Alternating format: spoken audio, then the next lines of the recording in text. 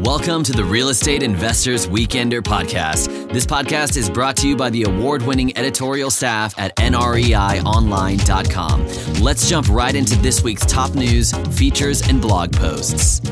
Hello and welcome to the NREI Weekender with your host, David Bodemer. Normally, we do like the week's top news, but David's bringing us something special again. He's going to be reviewing the 4th annual REIT study that is part of their NREI research series. Good afternoon, David. How are you? I am doing all right. How are you doing today? Fantastic. I hear we're covering the study, and I know I have a lot to learn. And I'm sure the study was pretty robust. I know we're not going to be able to hit everything, but kind of what are we covering today? It's part of our research series. So it's part of the series of 10 or so research reports that we produce annually. This one specifically looks at what's going on with publicly traded real estate investment trusts, since those represent a pretty significant portion of the companies that own commercial real estate in the United States. It's always we find that it's interesting to get a gauge of how people are viewing them, what people expect them to be doing. And I think that, as a major investor class among all of the kinds of investors in commercial real estate, it's just a good benchmark for other people to look at in terms of figuring out like what they might be doing. All right, fantastic. So that's what that was a long answer, but that's what we got in here. All right, good. So what are the major takeaways, in your opinion, from this year's research? So that people don't see a whole lot of red flags for publicly traded REITs, which is a good sign. I think it's fairly thematic that I think we've been talking about this in some of our other discussions, that we're in a late stage of the commercial real estate cycle. So that might be cause for concern, but generally when people look at various fundamentals or look at what people are doing, they aren't that worried. So when it comes to thinking about REIT balance sheets, whether they have, their debt levels, people feel like they're not out of control, which was a major problem in the last cycle. Also, they, in terms of like assessing the quality of the portfolios that REITs currently control or their investment habits, I think there's just a lot of comfort with how REIT management teams are handling their companies and their strategies right now. So I feel like that's like the major takeaway from, that based on the responses we got. Got it. So as I understand REITs, and I certainly don't understand very much about them, but as I understand them, there's different kind of categories, right? I mean, as far as the different types? That's correct. Okay. So what categories, I guess categories is what we would call them. What categories were the best in your respondents' view as far as maybe buy and sell, or what are we seeing a lot of action on? What are your thoughts on that? Yeah, so the way that we get at that is we ask our respondents if they were investing in REITs right now, which categories would be on their buy lists and their sell lists. And like you said, historically, REITs kind of tend to focus on just one property type. There are certainly some, exceptions that are diversified, but for generally, like, if you're an industrial, REIT, you just buy industrial properties. There's not that many exceptions. So within that, that's how we kind of phrase the question. We look at the various major categories of REITs, ask people what would be on your buy and sell list. The way that we phrase the question, we allow people to select multiple options. So it's not like that they're being pitted against each other. If they wanted to say buy across the board, they could. So that's just, I think, important for understanding the answers. So with that, on the buy side, the multifamily REITs jumped to the top of the list this year. They're always near the top, but in the past couple of years, industrial REITs had gotten the most responses or appeared on the most buy lists. This year, multifamily ticked slightly ahead of that. So it was like 47% of respondents put multifamily REITs on their buy list. 46% put industrial on their buy list. And then after that, other popular responses were medical office, student housing, and then you start getting smaller numbers when you look at net lease REITs, office, hospitality, and retail. And then we also ask about mortgage REITs, which are sort of a subsector. Not a lot of people put those on either their buy or sell list, but we like to just include that because they are out there in the universe. So that's that was the buy side, and I think that generally meshes with which are what the most popular sectors are more broadly in terms of commercial real estate investment. And then on the sell lists, retail was far and away the most popular option. I think appearing on more than 50% of people's sell lists versus I think like only 12% buy lists. So people are very bearish remain bearish on retail REITs. I always find this interesting because it does happen every year that multifamily is usually near the top of people's buy lists, but then it's also near the top of people's sell lists. Whereas for some of the other sectors, there's a more clear, industrial is high on the buy list, low on the sell list. Retail is low on the buy list, high on the sell list. Multifamily every year shows up fairly high on both. And I've never really been sure what to make of that, other than I guess people have very strong opinions on multifamily REITs. There's not a lot of middle of the road. Either people are still all in for them, or there's at least a significant minority that thinks maybe they're peaked and it's not a good bet to buy those stocks right now. Yeah. Out of curiosity, how many different categories are there, if you could spitball a number? We ask about retail, multifamily, office, hospitality, mortgage, net lease, industrial, student housing, and medical office as distinct REIT categories. But then, because those are the ones where you have at least a decent number of companies operating in each of those sectors, then of course there are even more specialized REITs like self-storage REITs and data center REITs and things like that, which we haven't broken out as a category on our buy or sell lists so far, but we could do that in the future. But then a lot of people don't. We give people the option to select other, but a lot of people don't. So I think those, just generally, since there aren't that many of them and they aren't that large, they don't pick up as much attention as the ones that we look at. Gotcha. And honestly, I can't remember if you told me this. We were talking a little bit before the podcast, or if you said this at the opening of the podcast, but you kind of explained a little bit about what the research looks at, what you guys look at specifically. And you had talked about, kind of what the state of their balance sheets are. So how do the REIT balance sheets look right now? So our respondents feel like that REIT balance sheets are in good shape. So we give the options of, do you think they are highly levered, balanced, or they have room to take on more debt? About 60% of respondents said that REIT balance sheets are in good shape. About 30% did say that they are highly levered, so that's not a insignificant chunk, but that's certainly not a red flag in my opinion, where if more than half of respondents were really worried about how much debt the REITs were carrying, I think that would be more significant observation at this point. And those numbers have been fairly there, and there hasn't been a whole lot of deviation in those numbers in the 4 years we've done this survey. It's usually right around 60% think they're balanced.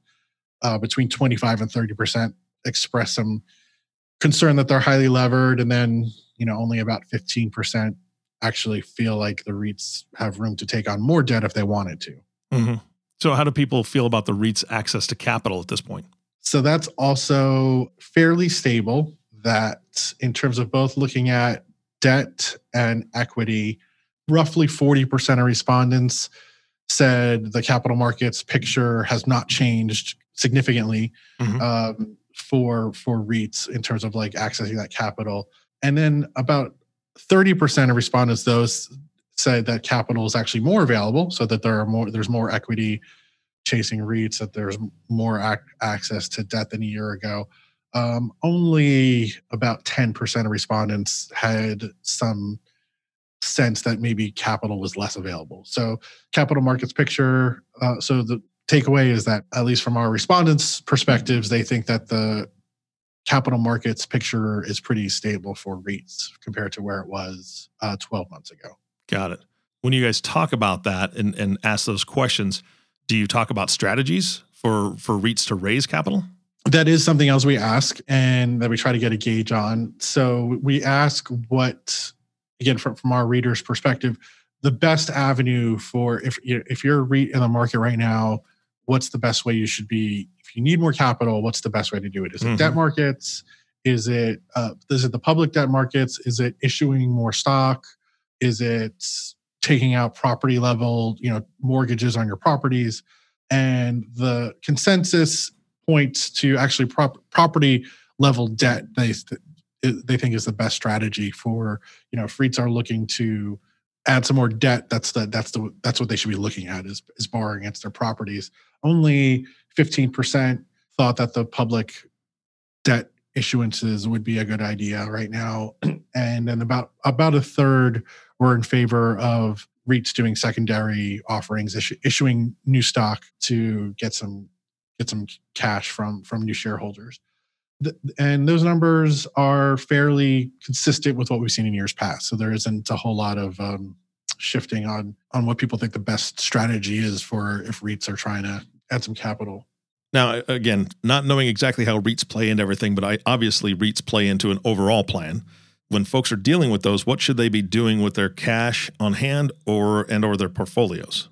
So the biggest thing that people said that REITs should do if they have additional cash, if they're in a good situation liquidity wise, is to aggressively pay off the debt they do have.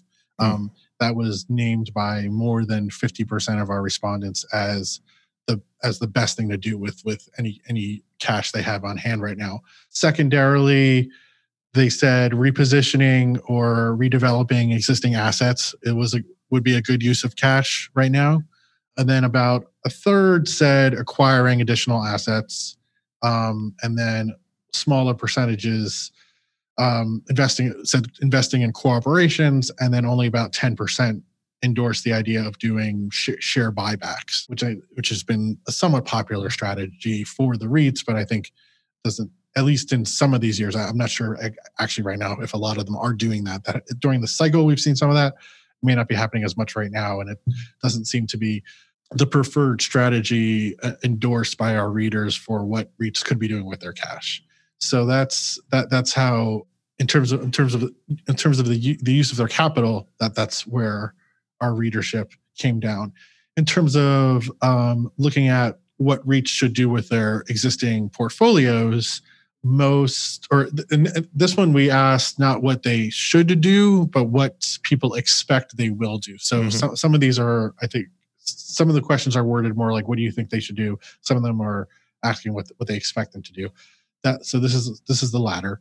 Most of our observers thought that, not most, but the plurality, 35% thought REITs would pretty much stand pat. They wouldn't be net buyers or net sellers. About a quarter of respondents did think they would be net buyers, and then only 17% thought they would be net sellers. So I think when you put that together, it ends up being about 63% of respondents think that REIT portfolios will stay the same or get larger during the rest of the year, whereas only 17% think that REITs will prune their portolios. Then we had about 20% of respondents who said they're not sure.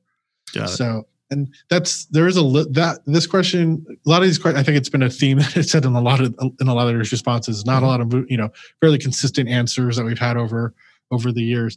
This one there was like I think a marginal shift where the number that 28% that said REITs would be net acquirers was the highest number we've had to that question, and the 17% saying they would be net sellers is the lowest percentage response we've had to that question. So I think in past years there's been, I think the way that the answers have played out, it was like a general, like people thought it would be flat, and the number of people that thought it would go up or down was about equal. This year there's a definite clear it's a much smaller minority that thinks the REITs will sell versus a growing percentage that thinks they will be buying. So I think that was one of the more interesting of all of the takeaways so far. I think that was like one of the ones that stuck out as being the most distinct from past research that we've done. Yeah, and these are people's thoughts and opinions on it. Right. And I'm curious how it actually reflects the reality. So the next question would be, what's the M&A market? Sorry, I hope I'm doing this right. What's the M&A? Boy, that's M&A. Okay, I am saying it right. It just sounds weird. I think I'm so used to saying M&Ms, right? I'm so used to saying M&Ms, peanut M&Ms, M&Ms, M&A. Taking that into consideration, or thinking about that last question and their opinions, what's the M&A market like for REITs? Right now, about half of respondents think it's a good time for REIT mergers and acquisitions. Only 10% said it's a bad time to do that. This question, we always have a lot of people say they're not sure. So yeah, I bet. There was like 40% of respondents who don't say they don't know. Certainly in terms of reality, though, it's been last year was an extremely robust year for REIT mergers. We've had some movement in some continued deals on that front in 2019 so far.